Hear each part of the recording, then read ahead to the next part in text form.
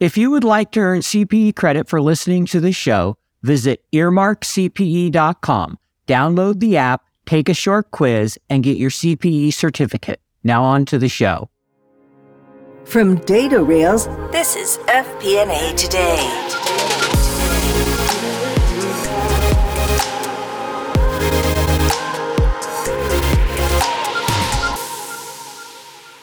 Hello, everyone. Welcome to FP&A Today. I am your host, Paul Barnhurst, aka the FP&A Guy, and you are listening to FP&A Today.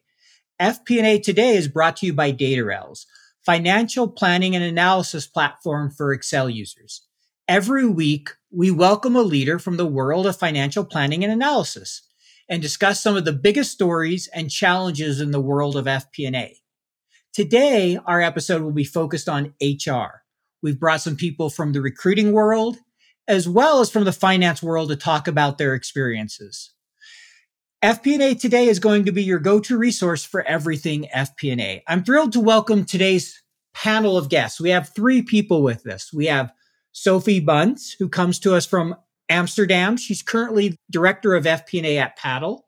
She earned her bachelor's degree in management, and she's also a chartered global management accountant.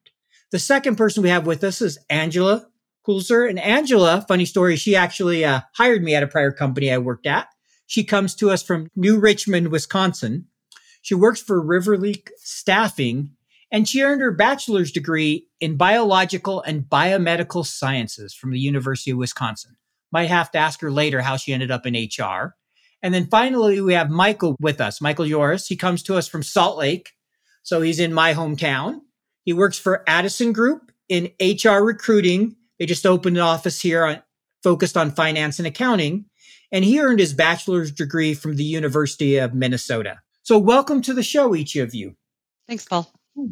Thanks for having us. Thanks, Paul. You're welcome. Really excited to have all of you. Why don't we start by just giving each of you an opportunity to tell us a little bit more about yourself and your background. And for this question, we'll go ahead and start with Sophie. Thanks, Paul. So, as you mentioned, I'm currently the Director of Financial Planning and Analysis at a company called Paddle. Paddle is a kind of complete payments, tax, and subscription solution for SaaS businesses.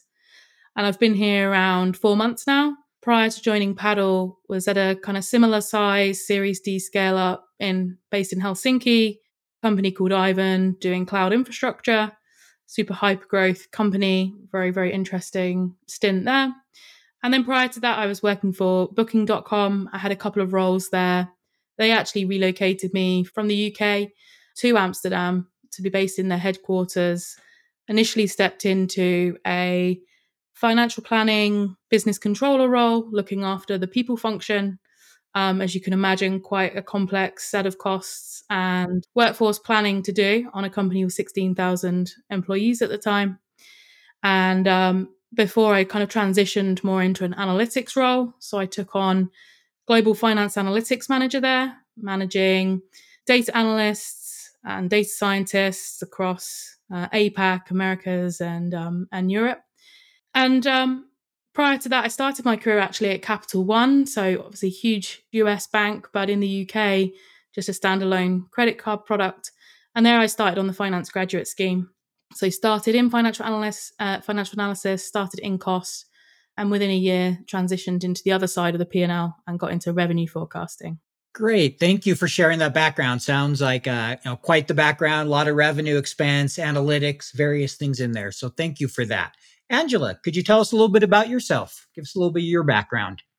Yeah, so I've been in staffing for about 17 years now. First started with a large staffing firm that was global, actually in their sciences division, and then switched into technology for a few years, getting into finance probably about 8-9 years ago. I have done both agency recruiting and internal corporate recruiting, so I have seen it from both sides, which I think is helpful, but have done a lot in the FP&A space here in the US and have placed globally as well. Great. Thank you for that introduction. Michael. Yeah, I've been in recruiting for about 4 years now, third-party recruiting Addison Group, and all in the finance and accounting space. So worked out of our Denver office for the first 3 years, and the company's growing. So I was chosen to expand into Salt Lake City on the finance and accounting side. and that's where I've been since. Well, great. That's exciting, and we're glad you're here in Salt Lake. We definitely have a growing finance and accounting need here in the Valley, so appreciate that. So first question here, we're going to go to Sophie. I noticed I saw this on LinkedIn and looked at Paddle, that you've only been there 4 months and you've already had, I think, a couple open positions. I believe 2, if my math is right around budget season as well. So maybe can you talk a little bit about what that process has been like, in the current environment with all the economic uncertainty and trying to hire some people?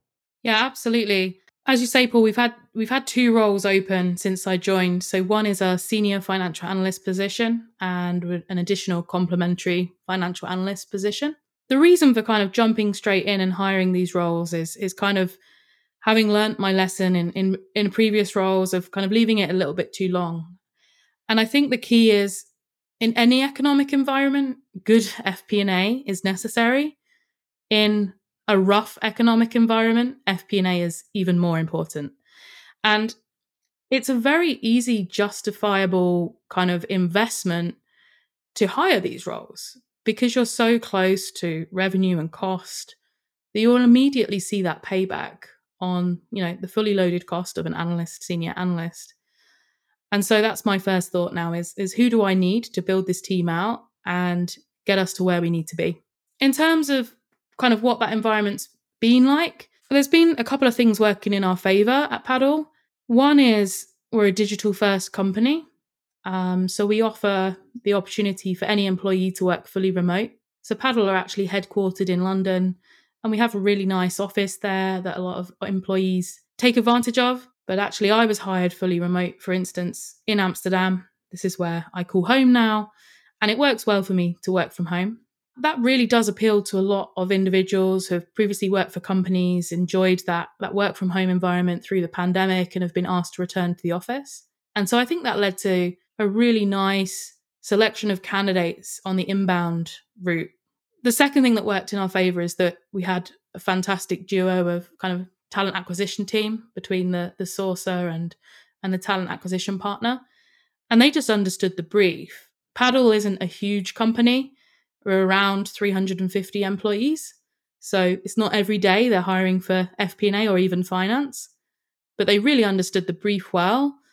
And that allowed me to really focus on understanding the business and putting my efforts into fixing things, whilst they did a lot of the candidate screening and kind of moving the process along, which I was super grateful for.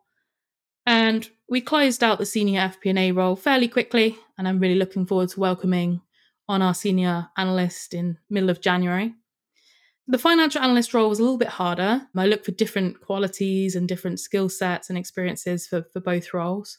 And we've decided to take a pause on that one just for now while we reassess what we're after. Now, I have been there before where you got to take that pause and make sure you know what you really want and you get the right candidate.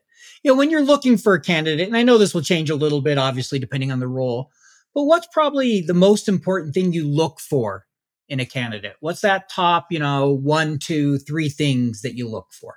Yeah, I think, like you said, it does differ between role. It also differs between stage of interview, because I try and separate out the how and the what of the role, right? So the what is, can I model? What does my analysis skills look like? What are my technical skills like? What's my experience, etc.? And the how is, what's my attitude? Can I business partner? Can I talk to anyone at any level in the business? Am I driven? All of these sorts of skills, I kind of separate out those 2 buckets. And similar in terms of performance reviews as well. I think, as I said, when it gets to hiring manager interview stage, I'm really looking for that attitude piece. For me, I'm looking for a bit of diversity. What can the individual bring to the team and bring to the table? And that's not just, diversity in gender or race, but diversity of thought. So I'm not always necessarily looking for industry experience, but that will sometimes differ on circumstances, urgency of the role, team and company needs. But in terms of that how and that attitude, I'm really looking for someone who is really looking to roll up their sleeves, get stuck in, is excited by the opportunity, looking to make process improvements, Perhaps they talk about being bored of their current kind of environments in the past and what they've done to change and kind of mix things up. And that really stands out to me as a key quality that I look for in all candidates. It can be very difficult to get a sense of that on paper, so at the CV screening or kind of, early stages. And so, try not to be too biased or judgmental based on CV and experience. But if a CV talks about results, in this company, I managed to save 3 points of gross margin by talking and negotiating with X, Y, and Z. That something along those lines will really stand out to me because they've gone above and beyond of just reporting and managing cost and really steering the direction of the company. Thank you for that answer. And I couldn't agree more on the CV of showing how you drove results instead of just I managed things or I delivered a monthly report, right? When I see that as nothing but just doing the standards of the job, you immediately think, okay, does this person stand out? Do they have initiative or are they just, doing the bare minimum? So I think that's a really important point you make there. And, we'll talk a little bit more about resume here later. But next question here is for you, Michael. What are you seeing in the way of demand, from employers for FP&A roles? Have you seen any slowdown in the last few months with, all the economic uncertainty? I really haven't. I've seen a lot of acquisitions by private equity-backed companies in the recent months, and they want to be more sophisticated with their reporting. And as Sophie said, in these times, it's more important than ever. Thank you, Michael. How about you, Angela? What are you seeing in your company? Yeah, I would second that. It hasn't slowed down. I keep wondering, if it's going to occur, and it's not. The employers we work with are still hiring and still bringing on new resources. So that's good. I like to hear that. It feels like, from my view over the last couple of years, the pandemic has really helped transform FP&A and the importance in a business. People are starting to realize how much they do beyond just the back office reporting stuff, that they can really be a partner and they can be strategic if you allow them to be. I can see where a lot of companies need that in these times, right? As one of my guests said on a show, financial discipline never goes out of style. And it's even more so in style during these times.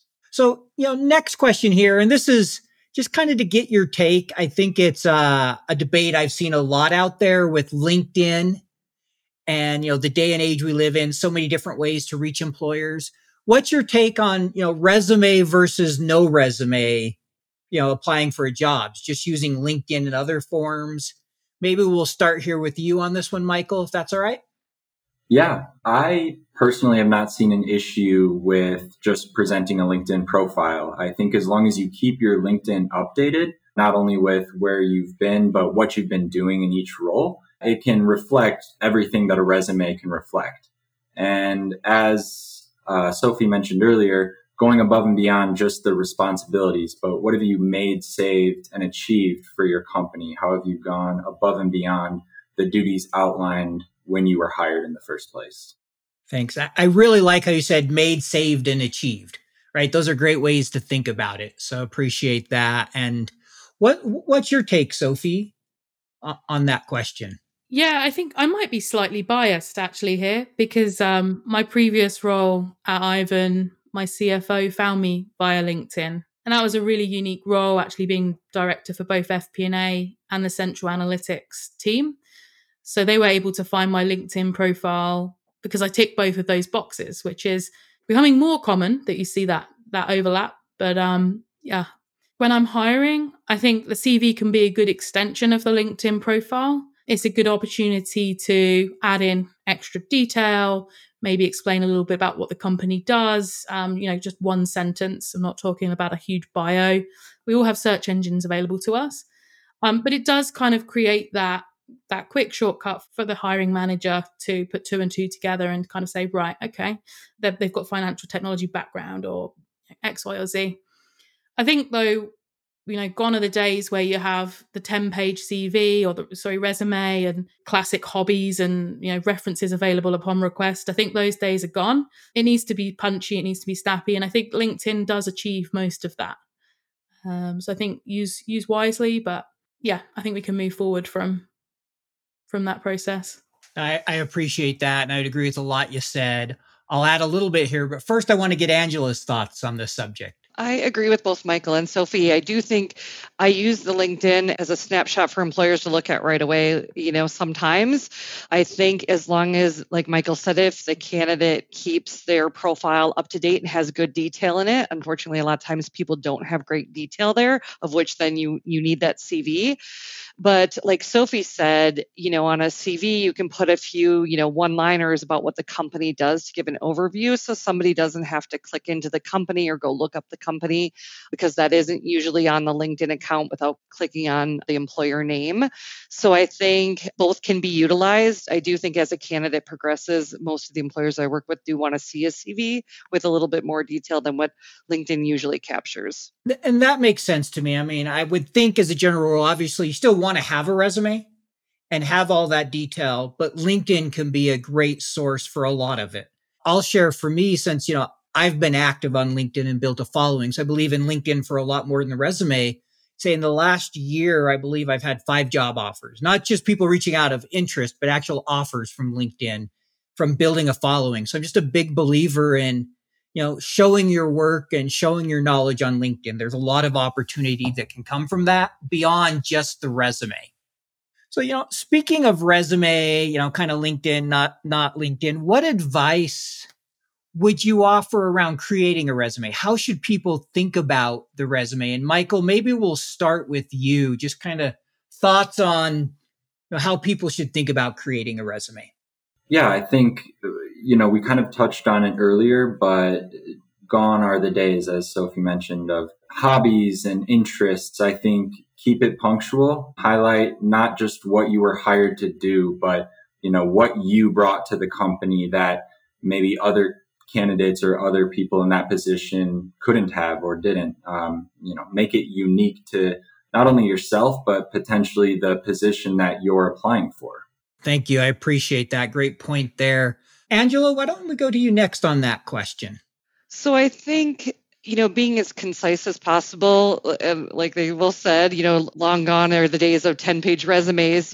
Most employers don't want to see a page or 2 pages at most at any level. Even if you're applying for those higher level roles, you want to keep it relevant to the positions you're applying for, with actually taking that job description that you're going for and making sure that all those components are in the resume, because that's what the employer is using when they're screening out resumes. If you've applied to a role, they're looking for those keywords, and you want to make sure that they're in your resume. So that way, as they do those searches, that employer does that search, you're being, pulled out because of those keywords that are there. Great point. And I still remember, this really stuck out to me. This was probably 10 years ago now. We got this resume from someone that was 5 pages long. And I was asked to interview him because the hiring manager liked him.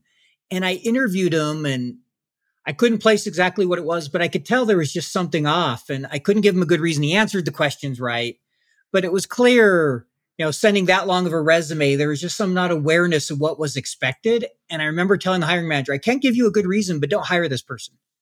And it ended up as just being a total disaster. So I'm always a little nervous when I see these 5-10-page resumes, because I feel like sometimes there's just not an understanding of what's expected. What's your take on that, Angela? I mean, do you think when people send a really long resume, it's a big negative, or? I do. I think it would reflect how they do in their job, right? Are they able to be concise and pull data together and make it so it's direct and to the point? That's what you want when you have an FP&A analyst, right? You want to have all the data pulled together in a nice, pretty package that's concise, quick, easy to understand. And a 5-page resume, there's a lot of fluff in there, and I would worry how they would be as an employee.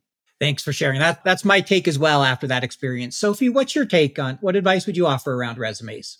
I can only echo what's already been shared. I think also, emphasizing that did the candidate understand the assignment piece is very, very important. As a hiring manager, you might be looking at, 10 to 20, but remember that the recruiter that's assisting you has looked through at least 5-fold for that, right? And you typically know what you're looking for as a hiring manager, or you have something in mind, those keywords that Angela mentioned. Maybe it's tools or systems or deliverables that you've achieved. And I think, as I mentioned earlier, it's really making sure that it's achievement focused.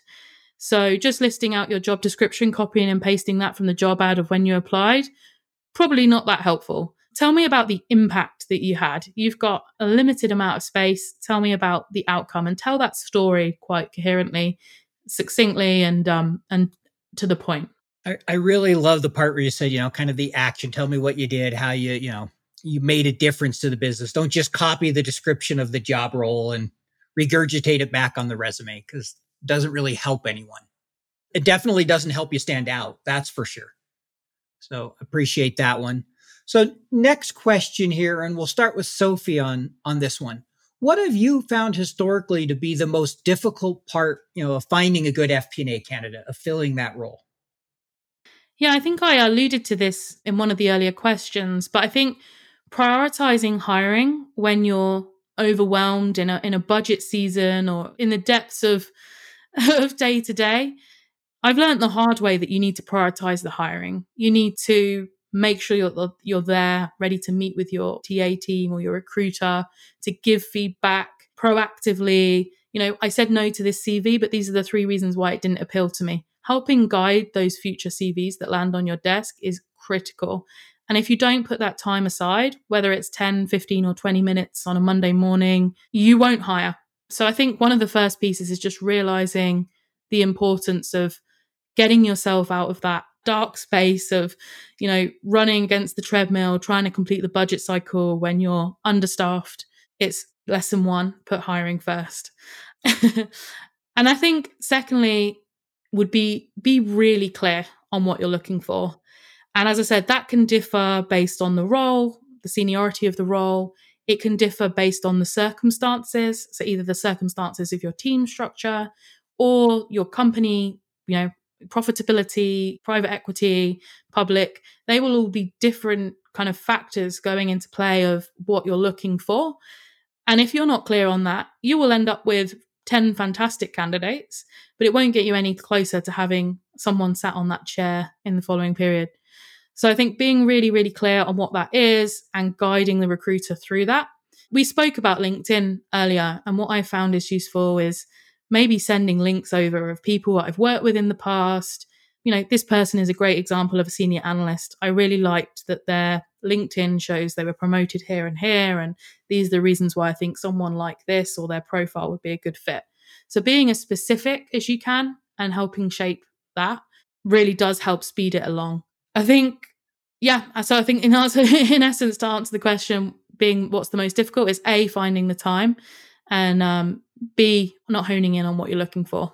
Totally agree with, the finding the time. I've been there where it's like, do I want to make time to interview this person and to go through these 20 resumes? I need to get this thing out, right? This deck, this report, this budget.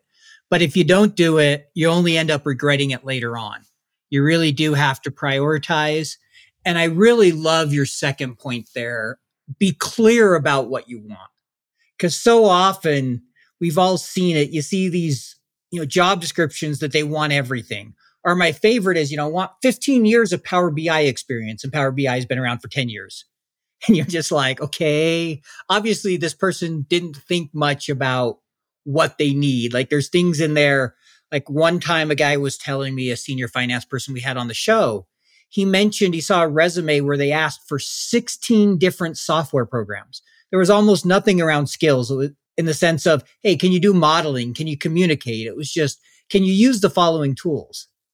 Okay, how can you hire someone when all you want to know is, can they do tools? Being clear helps with that. Angela, we'll ask you that question there. It's definitely a candidate-driven market, which makes it, there's things that need to align to get a candidate to move for a job, right? They're interested about the company, about the benefits. They really dig in more than they did when it's not a candidate-driven market. So the challenges, or what makes it difficult, as Sophie mentioned, is when things aren't concise or when a company is not really clear on what they want in a candidate to fill a role. And that can come across during the interview process, which makes it, the candidate might question whether they want to go there if all the interviewers aren't aligned. Or let's see here, other things that make it difficult. Company reputation, it's overcoming maybe where the company was in the past or where they are now. And as an agency partner to employers, it's finding out what where they are now and where they're going, right? What are the benefits of joining the organization, and not even just the organization, but the team? What does the team and what does the manager offer? Another big thing that's, happening now is, it's always been a part of it, right? But candidates are very interested in career progression. So yes, I might be joining as a FP&A analyst, but where can I go from here with this company? If people are going to make a move, they want all the stars to align right now. They want everything, right? So it's trying to give them as much on their want list as possible, but also, as an agency provider, it's helping them understand what's realistic as well, and being that go between the employer and the candidate. But those are a few areas where I think it makes it difficult. Thanks. Appreciate that. And, as you were talking, one thing I thought about, as you talked about just alignment and really wanting to trust and see the company. It's so easy nowadays to go out and figure out what a company's reputation is, right? Glassdoor, Indeed, the internet in general. I can go on LinkedIn and probably find someone that works at any of the companies I'm applying to within 5-10 minutes, if not less. And, reach out to them. So you have ways to really find out what's really going on. And so I think that, creates some challenges. So you need to make sure you have a good culture and that you can address employees' concerns, because they're going to have them during that interview process. So we'll go back to Michael here and see if the ambulance has passed. Michael. Yeah, to echo what both Sophie and Angela said, it is a candidate-driven market right now. So I think some of the hiccups that I've seen as far as candidates maybe stepping away from an opportunity is they see things on Glassdoor that could be from former disgruntled employees, and they let that sway their opinion before even setting up the initial interview. And from a company perspective, I've seen it where the company's interview process is just extremely lengthy. It might be 4, 5, 6 rounds, and there's a week between each interview. And in a candidate's mind, the company must not like me if they're dragging their feet this long to make a decision. So I think not only does the candidate need to be concise and punctual with their resume, their LinkedIn profile, but a company as well. If you like someone, move them on to the second round, get them set up with someone later that day, later that week, and keep the process moving, keep the candidate engaged. Couldn't agree more. In today's world, a slow hiring process will often cost you a good candidate, because when they have multiple opportunities and you're dragging your feet, unless there's a reason that they really want to work there, they're just going to move on. And so, making sure you don't take too long to decide and drag them along is a real important thing in today's environment. You know what it is like. 13 different spreadsheets emailed out to 23 different budget holders. Multiple iterations, version control, errors, back and forth updates. You never really feel in control of the consolidation and collection process. Yep, I've been there. Stop, breathe. DataRels is the financial planning and analysis platform for Excel users. DataRels takes data from all your company's disparate sources. No organization is too complex, consolidating everything into one place, secured in the cloud.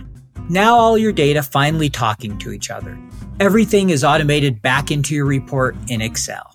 Cash flow, FX conversion, intercompany transactions, now automated and up to date.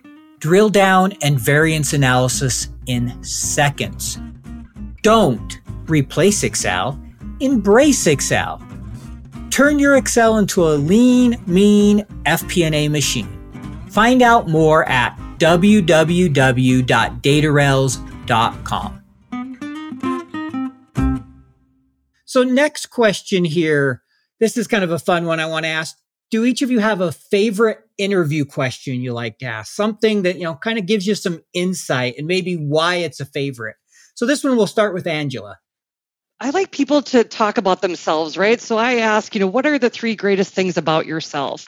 And they're like, oh, is it professional, personal? I said either or. And if they can't come up with 3 great things about themselves, they need to be able to, that goes into the next part of their interview, right? They need to do I statements. What did they do in a job? And so I want them to, I kind of start here usually, because I want them to talk about what's great about themselves. And then I kind of key off of those pieces as I do the interview with them. That's a really good way to get them to, share a little bit about themselves, get to know them a little bit so you can know where to drill down and ask further questions. I like that. Michael, how about yourself?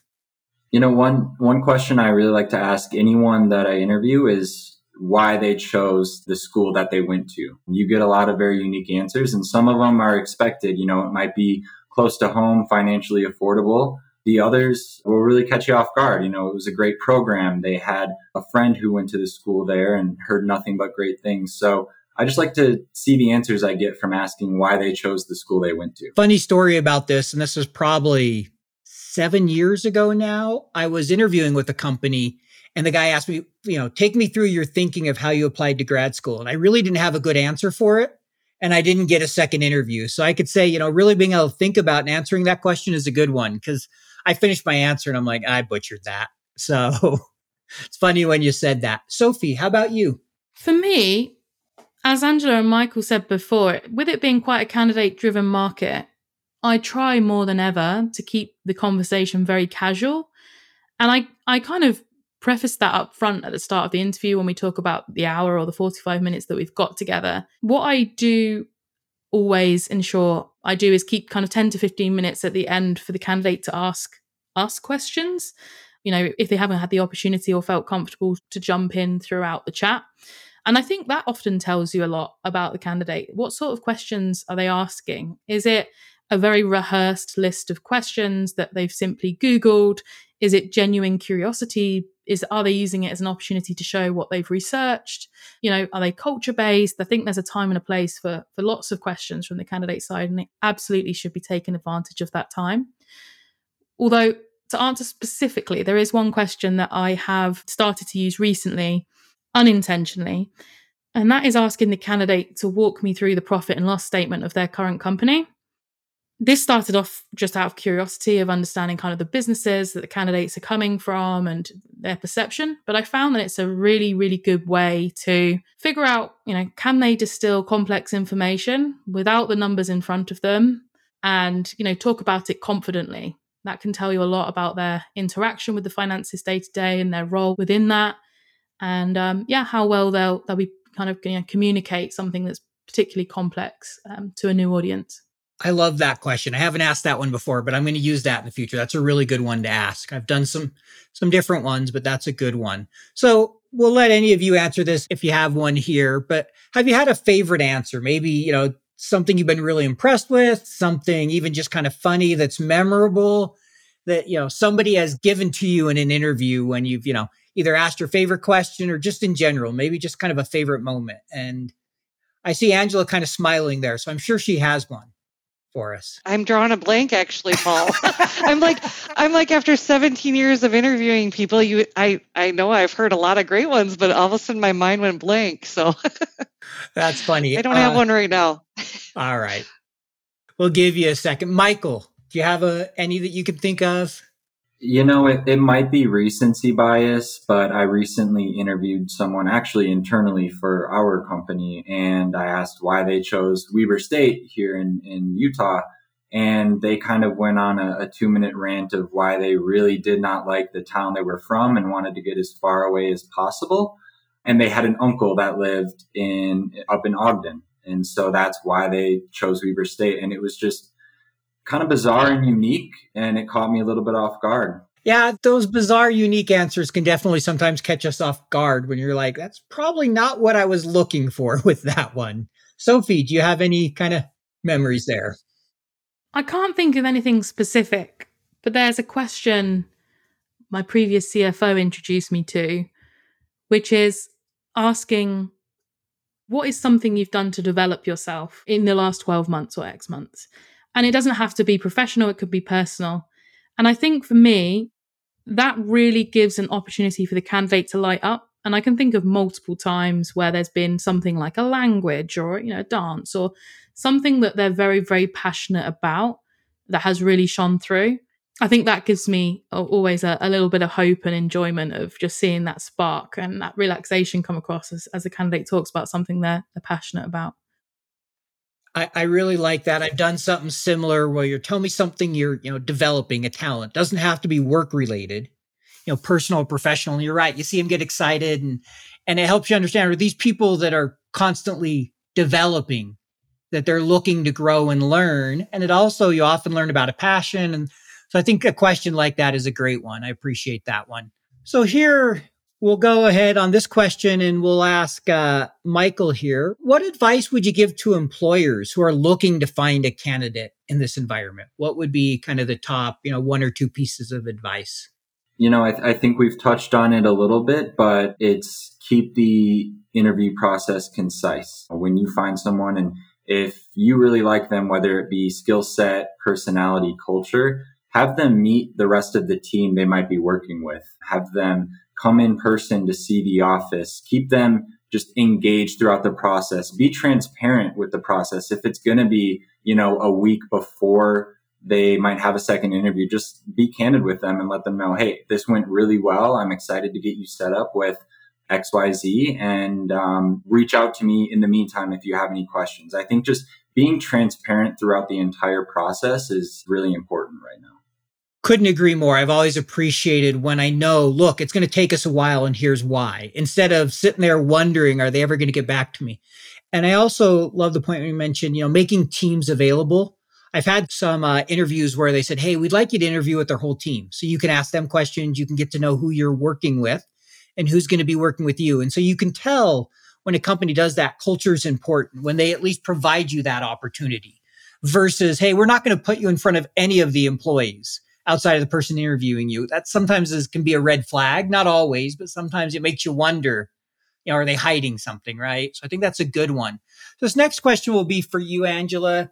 Similar question, but what advice would you give to an employee, in this job market? What would be your, top one or two pieces of advice for an employee looking for an FP&A role today? So I think partnering with, people like Michael and myself who are dealing with companies all over the place that can talk to them about opportunities directly and give them the nitty gritty. If they see a job posting online, it's vague, right? It's not always direct, and it doesn't always answer the questions they might have if they want to pursue it. I mean, candidates can be so selective right now. So partnering with an agency or reaching out to their network first to say, hey, I'm interested in this company. What are your thoughts? Or I'd love to explore this job. Can you tell me more about it? I mean, candidates can really find out a lot about a company or position before applying to it. And they can be so selective right now. So I appreciate that. Good advice there. And I know, Sophie, you talked a little bit about this one. So this question, I'm just going to kind of go to Michael and Angela on, are you seeing most companies still providing an option to work from home? How common is that? Or what have you seen, in the last 6 months if things have started changing? And we'll start with Angela on this one. So I think it's starting to shift. I have more and more clients that are shifting back to in office. I think the majority that are doing that are open to hybrid. I think it's hard for a company to go from, hey, we let everybody be remote to, hey, we need everybody in the office. Those companies are the ones that are hurting and will hurt. And offering that hybrid option, because some people want to get back to the office, right? Some people like that environment and want it, which is great. So I think offering both of, you can be in the office and you can be remote, that flexibility is kind of what's key right now in this market. But I definitely see a shift. More and more of my clients that were 100% remote are starting to tell people at least to come back in from a hybrid perspective. That's what I've seen from some companies as well. Michael, what are you seeing? Really the same thing. Majority of the companies that I'm partnering with are, if not fully in the office, on some type of hybrid schedule. Maybe it's 50-50. Maybe it's just every Friday you work remotely. And I've seen it a lot where candidates over the last 2.5 years have joined a company that went fully remote or was on a very hybrid schedule, and they've now transitioned back to fully in the office. And that can be a hard adjustment after 2 years of having that work-life type of balance. And so you see candidates who are starting to hop back up on the job market for that reason. I would agree with that. I mean, having run my own business now and having that flexibility, if I went back to work, it would have to, for another company, it would have to be hybrid at a minimum. I would not do an all weekend office job. Just the flexibility for my family is huge for me. So I can testify it makes a big difference. Sophie, I know you're a 100% remote company, if I heard you right. Have you found challenges with that, or how is that from your perspective being, managing a team? Yeah, exactly, Paul. We're digital first, so every employee has the right to choose where they want to work and where they're most productive. Actually, I've managed remote employees to some extent, even prior to COVID and prior to the pandemic. When I was managing a global team at Booking.com, I had employees, whether they were sat in an office or not, in Singapore, in Grand Rapids and Amsterdam. And you still have to find a way to work digitally, trust that work will be done when your employee in Singapore is logging off as you log on, and then you're handing things over in between those different time zones. All of the same principles apply: the trust, the empowerment, good communication, digital first tracking, whether it's one-to-one notes being, online or, Trello board or something along those lines.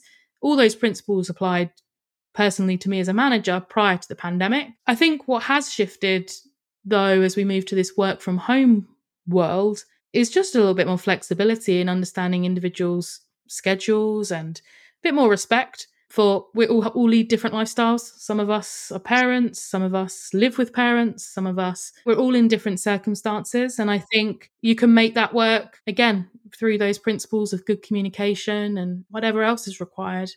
I think one thing that works really well at Paddle is kind of open calendars by default. So I'll pop in there when I've got personal training, I'll pop in there when I'm going to therapy. And, by choice, you don't have to put a description on what you're doing, but it just lets people know that you're going to be out of office from 3 till 5. And you'll get back to your messages in the morning, or you'll make up that time somewhere else. So I think that's the only major difference from the flexibility of being fully remote and distributed. It's just that respect and understanding for different lifestyles, different schedules.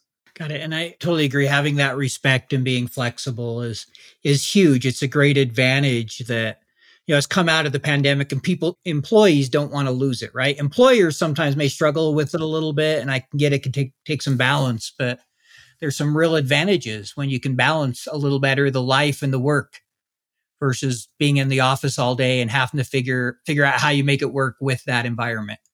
So, next question here. Earlier this year, I had on some guests that were Generation Z, college students. And one of the things they talked about is just, how much they hate, manual tasks. They want things to be automated, data prep. They've grown up in a world where it's kind of everything's instant, right? You don't almost have to wait for anything if you've grown up over the last few years. So are you seeing candidates asking more about kind of the data, the systems, the automation that the employer has? And I'll just start with you, Michael. Have you had employees asking about that type of thing? I personally haven't. A lot of the questions that I get are more about the culture and the future of the company, and why is this position open? What is the future of this role? I think those are questions that probably get often asked in the actual interview with the hiring manager. But just for me, I have not seen that. Okay. How about you, Sophie, being the hiring manager? Do you get asked about that? I certainly have. I think maybe I'm a little bit bitter about this. I just missed the cutoff of Generation Z by about a year and a half. So I like to think of myself as Gen Z to some extent. But that certainly has been important to me as a candidate in understanding where the company is going, and are they willing to invest in automation and the future of finance and FP&A? And also, from the candidates that I have interviewed, it's understanding what impact will my role have. We spoke a little bit about differentiating between senior financial analyst and financial analyst, but there's 1,000 types of role, depending on the company and the environment that you're in. And one version of that is populating Excel spreadsheets and sitting behind a desk.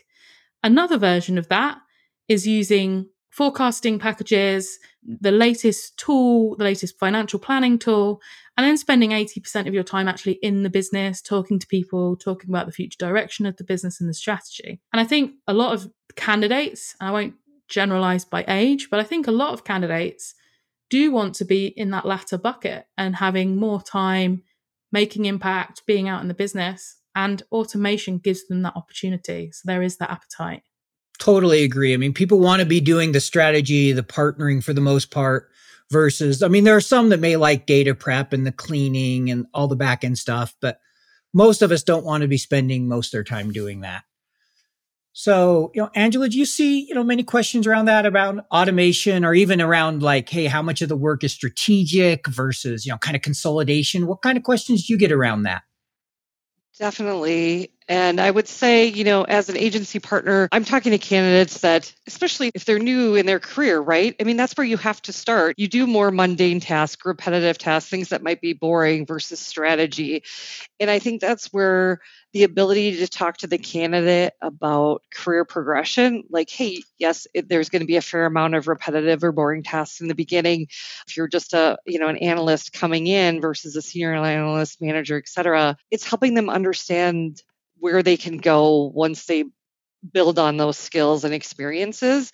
And, I help guide them through that as well. Then I help coach, the employer to say, hey, this person's, doesn't want to really do boring or repetitive tasks, but they understand, long term that they're going to need to do these things. They just want to know where they can go within your company after, doing those pieces that are boring until things get automated or can be automated. Got it. And I really liked how you pointed out the career progression, right? A lot of the strategy work and the more senior stuff, it comes with promotions and titles. You're not going to go into a company from day one, at least any company of size, and be doing, primarily strategic work and meeting with all the senior leaders. Sure, if you start at a startup and you're first finance employee, that's different. But if you're going to a company like I did, I started, at American Express. I obviously wasn't, in any kind of senior meetings as I started. So I think there's an important balance of understanding that. All right. So I know we're coming up toward the end of our time. Just a few more questions here. But one I want to ask for you, Sophie, what do you see as maybe the greatest opportunity and risk in FP&A today? I think in terms of the greatest opportunity that FP&A kind of have at their disposal today is their ability to play a role as part of the leadership team, right? We are a support function, sure, but really we're there to empower the decisions that the leadership team and the executive team make.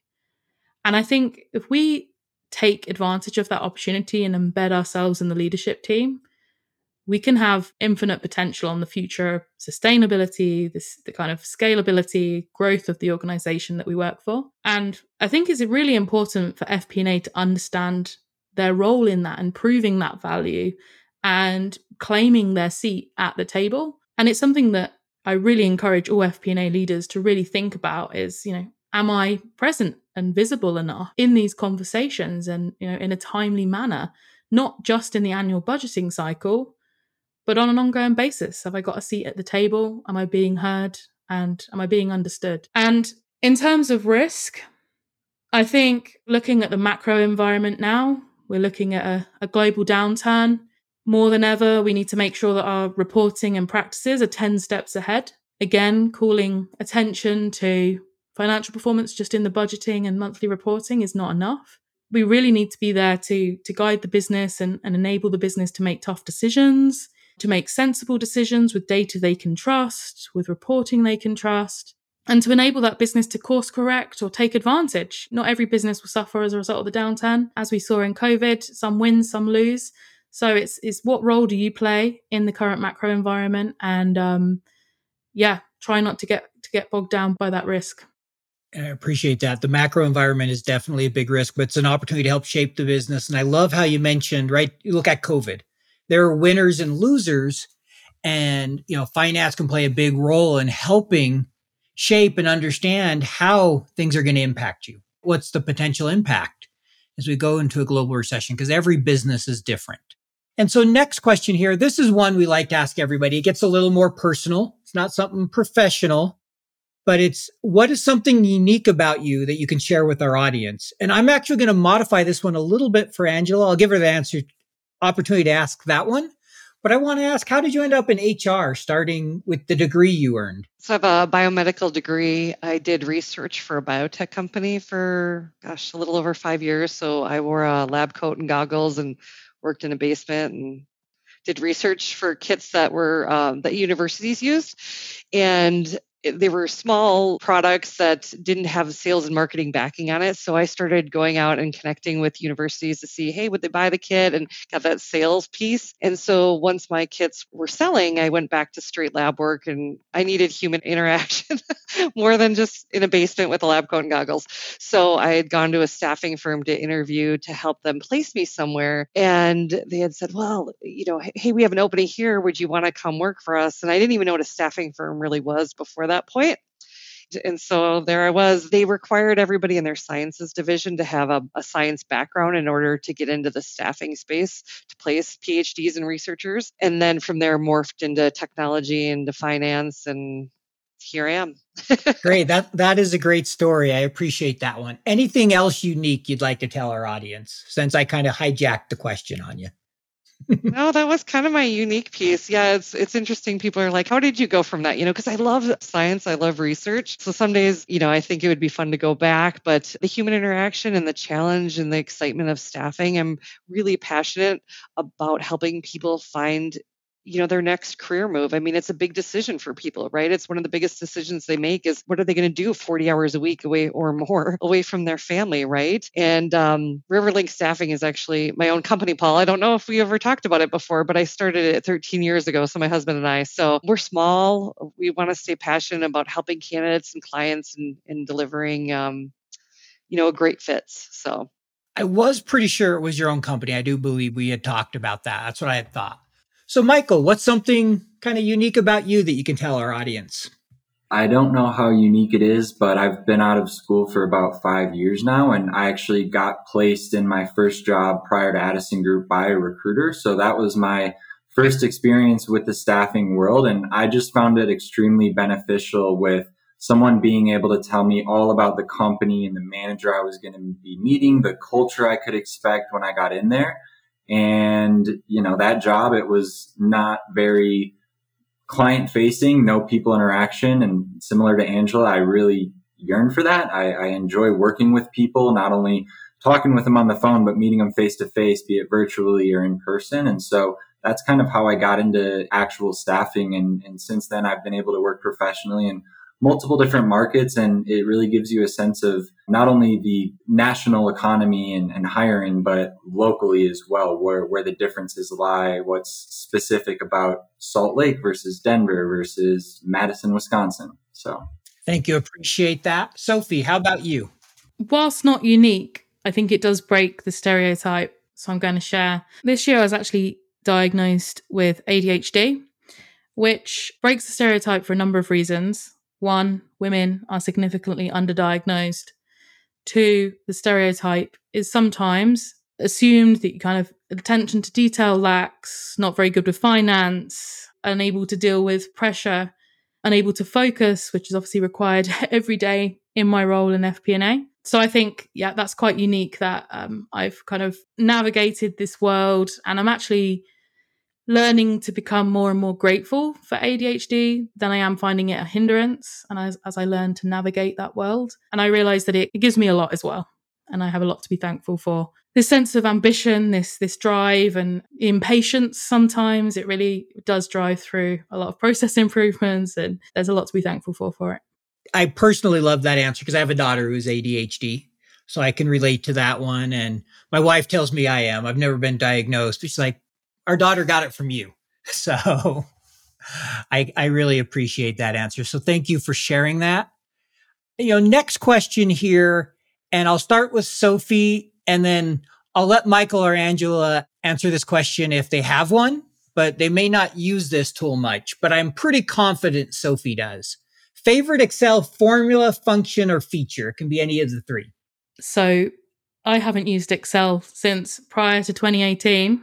Even booking.com. Google Sheets, I take it. Opted for Google Sheets over Microsoft Excel. Hey, Google Sheets function. You can even give me Google Sheets. But in Google Sheets, I find myself using the equals filter function. Very, very useful if you want to use nice front end formatting that allows the end customer to select their department, let's say, from a drop-down list. That will allow you to filter based on that selection.